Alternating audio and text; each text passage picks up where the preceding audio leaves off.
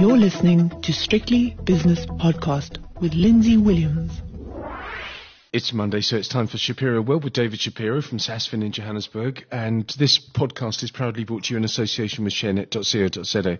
David, there's so much to talk about. Never mind the economy and politics. We have to start with something that came out about an hour ago as we pre-record this. It says, due to the announced delay in the publishing of the company's financial statements and the continuing review into past financial practices, let me read that again, past financial practices, and following further discussions with the JSE Limited and the company's auditors, forensic investigative team, legal advisors and management, the board has requested that the JSE suspend the listing of the company's securities with immediate effect. The company's name, Tongaat Hewlett. Extraordinary stuff. It is.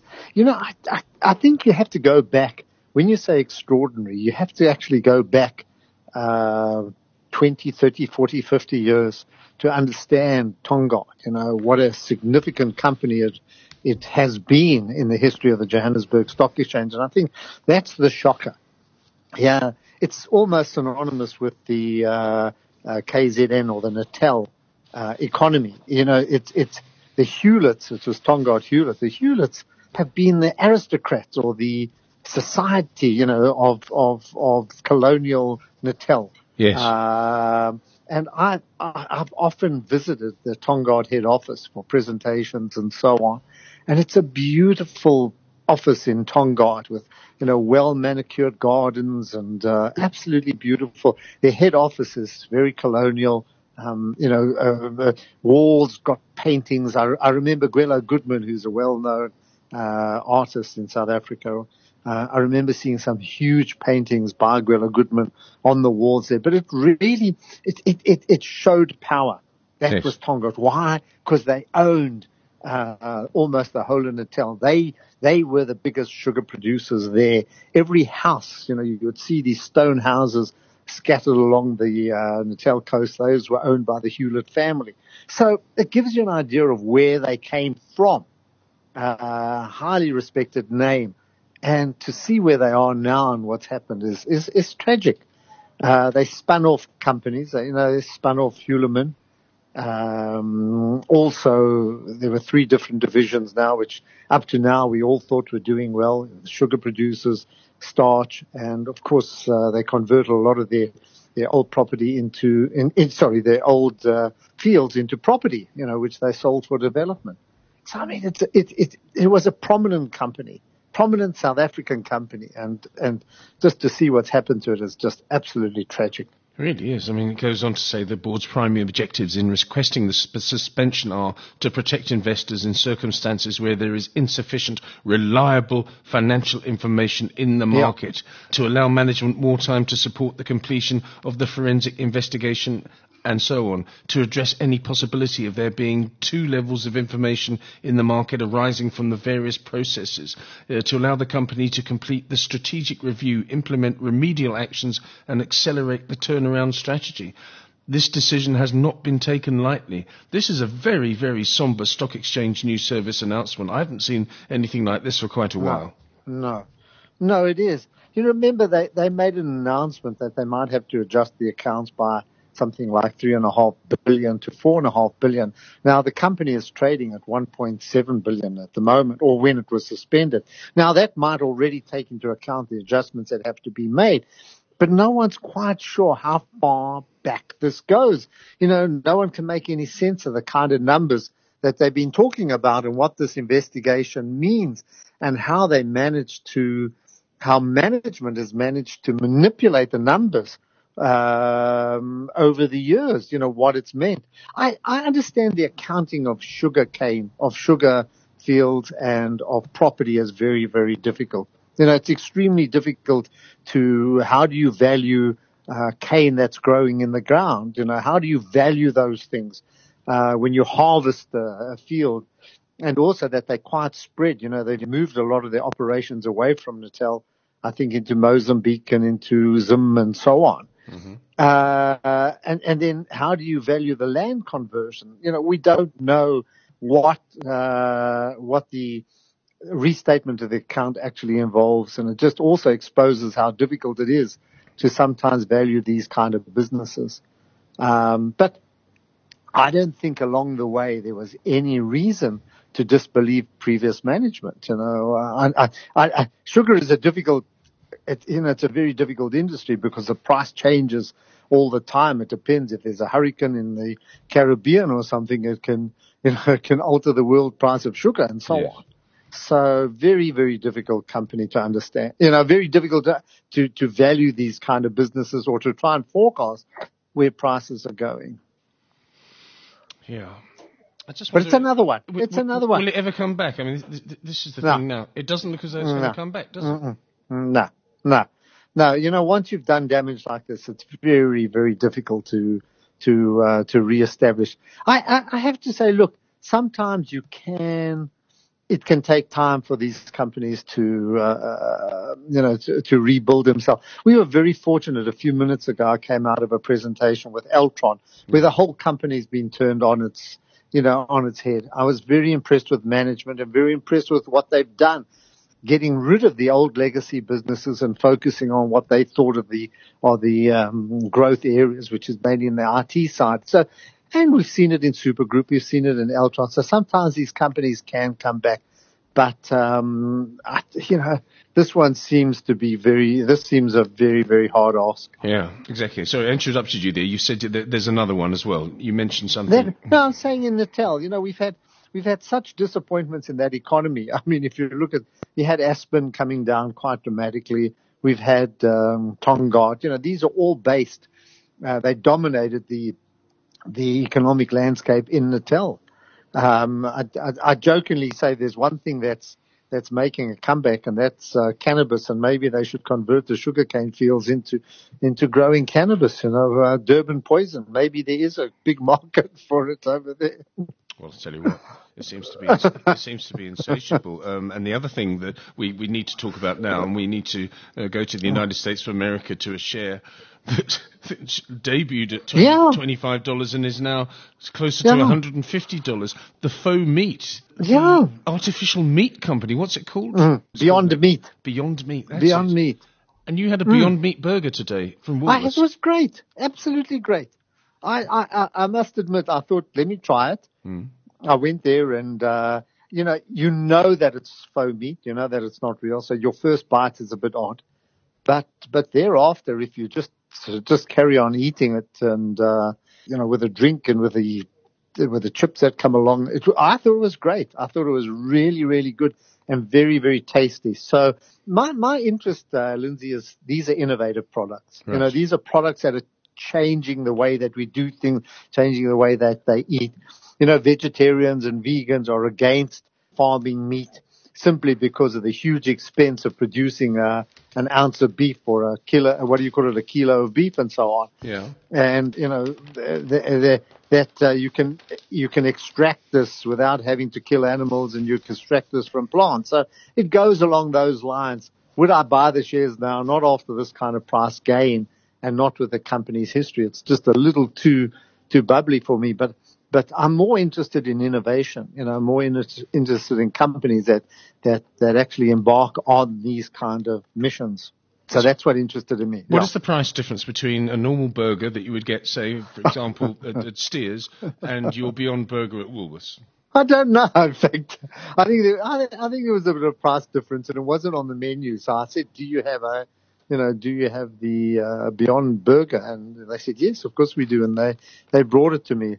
My bill looked a bit steep, so I think it's slightly heavier than its Big Mac or Burger King Whopper. Yes. But I think, people who are non-meat eaters, look, if you know kosher, kosher has the same kind of thing. So where it's a very limited market, of course, halal and kosher and that are very, very expensive. And I suppose if you want to be vegan or you want to be vegetarian, you're going to face the same kind of cost pressures. Is a Beyond Burger kosher? You know what? It is. There are a whole lot of rules about being kosher, but in essence, yes. But, there's some funny rules around being kosher. If, for example, people see you eating it, they'll think you're eating meat, and therefore they'll think that this is not a kosher restaurant, therefore it can't be kosher. So you've got all strange kind of rules, but in essence, it's plant. It's plant-based. and, should be kosher. Okay. You were talking about innovation and doing things differently, David. We need to do things differently in South Africa after the GDP data that we had last week. I've spoken to a lot of people about this. I don't get tired of it because it still disturbs me enormously what's going on in this country. Yeah. No, you did right. I think we've got a rand at 14.80 at a time that it's only pulling back from its levels of 15, but it does expose how people feel towards South Africa. And I think the whole debacle of last week just shows that there's still different factions within the ANC. And Cyril Ramaphosa is going to have to work very hard to introduce a reform agenda, whether or not he can do it. But I think it comes to more than that. It comes to how we're going to get people into a frame of mind where they actually have to work a lot harder for a lot less. And I think that's the challenge. And number one, that's number one. Number two, where do we go? What is our agenda? What do we start producing here that makes a big difference to this economy? We've got to create thousands and thousands and thousands of jobs. In fact, it's millions of jobs. Right. And we have to introduce industries that can absorb people who haven't got a high skill base or haven't got the education. So we've got to be very innovative in our thinking. And certainly the one big obstacle to that is the labor laws, which are very restrictive and actually do not encourage any business from using labor, simply because once you employ a person, number one, in minimum wages, and I'm not going to argue that point. And secondly, there's the whole point of, rights, whether you can fire these people or not and what you have to produce. So I think we've got to be a lot more adventurous in this country if we're going to try and address these problems. Yeah, I really think so. The rand did go to 15.12 at one stage, I think, on Friday. It's currently around about 14.84, 14.85, but still very weak and still looks vulnerable to me, David. And the thing about the rand is it affects every single person in South Africa, from the poorest to the richest. And I don't know the Reserve Bank argument, whether the Reserve Bank comes under the control of government or whether it stays autonomous, I don't know. But I just simply don't think that a Reserve Bank interest rate cut improves sentiment in the boardroom. But I don't think it's going to have a meaningful effect on the economy. We've got to do other things. No, one interest rate cut's not going to make any difference. I think sentiment-wise, yes, it'll be a move in the right direction, and you're putting out a message. But I don't think interest rate or monetary policy is really going to make a difference. It's much more structural here, to get people to, you've got to create the confidence that are going to get people to go out and do things in this country. But before that, you've got to address the issues. You've got to address the fundamental issues, of which Eskom is the first. And I think we discussed it last week, Lindsay. You can't keep delaying your policies on Eskom and other places like this and other state-owned enterprises. You've got to come out very firm and say, this is what we're going to do. And I'm talking about Ramaphosa. He's got to come out now with a plan. And it's got to be a plan that's going to be able to work. It mustn't be ideologically based. It's got to be business based so that we can get that going. Once you've got that going, you start to address the other factors that are holding back confidence and investment here.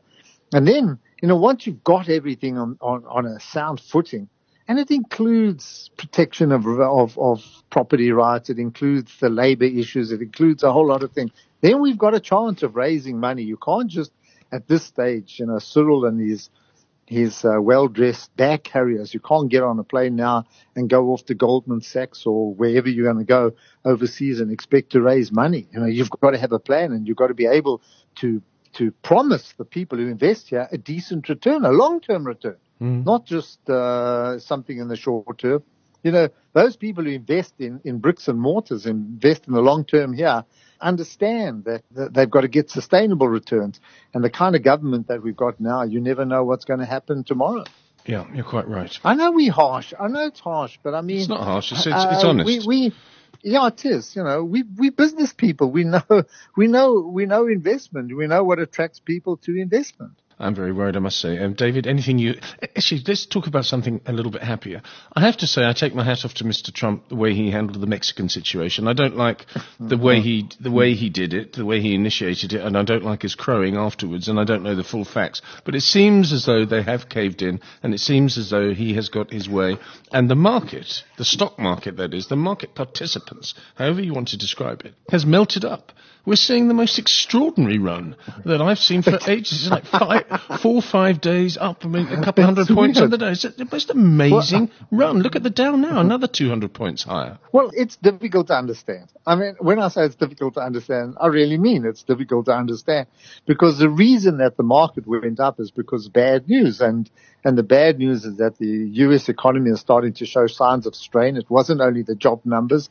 It was industrial production, retail sales, and some housing numbers. And that's pushed investors to believe that the Fed is going to reduce rates perhaps faster than they originally discussed or thought. And then on top of that, I think that Trump has come under a lot of pressure from his own party with regard to Mexico, and he had to peel back on that one. He's kind of peeling back a little bit on China, because there's some very strong voices that are warning about ongoing trade war and what it will mean for the global economy. And of course the US will be affected as well. As I've said, even in any war, even the victors mourn their dead. Even in a war, whatever war it is, there are losses on both sides. So I think it's perhaps beginning to penetrate that he's doing a lot of damage. I read the FT, I read The Economist, I read the New York Times, and they lambaste him. I think they've run out of adjectives to describe their hatred or distrust for him, those particular people. And I respect some of the voices there, because a lot of those they fit into my way of thinking in terms of markets and where I've been. I don't read Fox News. I don't listen to Fox News. But from my point of view, I think they represent what I stand for, and they voices of sanity, they voices of peace, globalization, environmental issues, those kind of issues, rather than some of the other issues that Trump supports. So I think he's beginning, it's kind of penetrating, maybe it is having some kind of effect on him. Maybe the advisors are trying to get a message through to him. Who knows? Hope so. Anything you like at the moment, David? I mean, whether it be an asset class or a security, anything new? You know what, Lindsay? I've got to be on your side. I'm a little skeptical now with this kind of recovery. I'm saying, hold on a sec. I don't feel all that secure about where we are economically. So I'm very glad that we are where we are. We're up at these kind of levels, and I'm talking global markets. But, I like sustainability. I like to know that if I buy now, I'm not going to fall in a heap next week, and that I'm likely to hold these kind of levels and move up from here. And I don't get that feeling quite yet.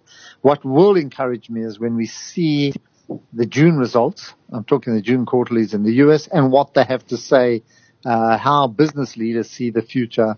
That's going to be what will probably guide me. But for the meantime, I'm rejoicing that we've rebounded. But to be honest, I haven't put new money into the market, certainly over the last month. David, thank you very much for your analysis. Interesting times we live in as the US continues to melt up. We'll be speaking again next Monday to David Shapiro from Sasfin. That was Shapiroworld. Oh, of course it is. Yeah, we'll do it on Tuesday, David. Next week is, of course, Youth Day on the Sunday. So the Monday, the 17th, is a holiday. We'll do it on Tuesday, the 18th. Shapiroworld will be back then. That podcast was proudly brought to you in association with ShareNet.co.za.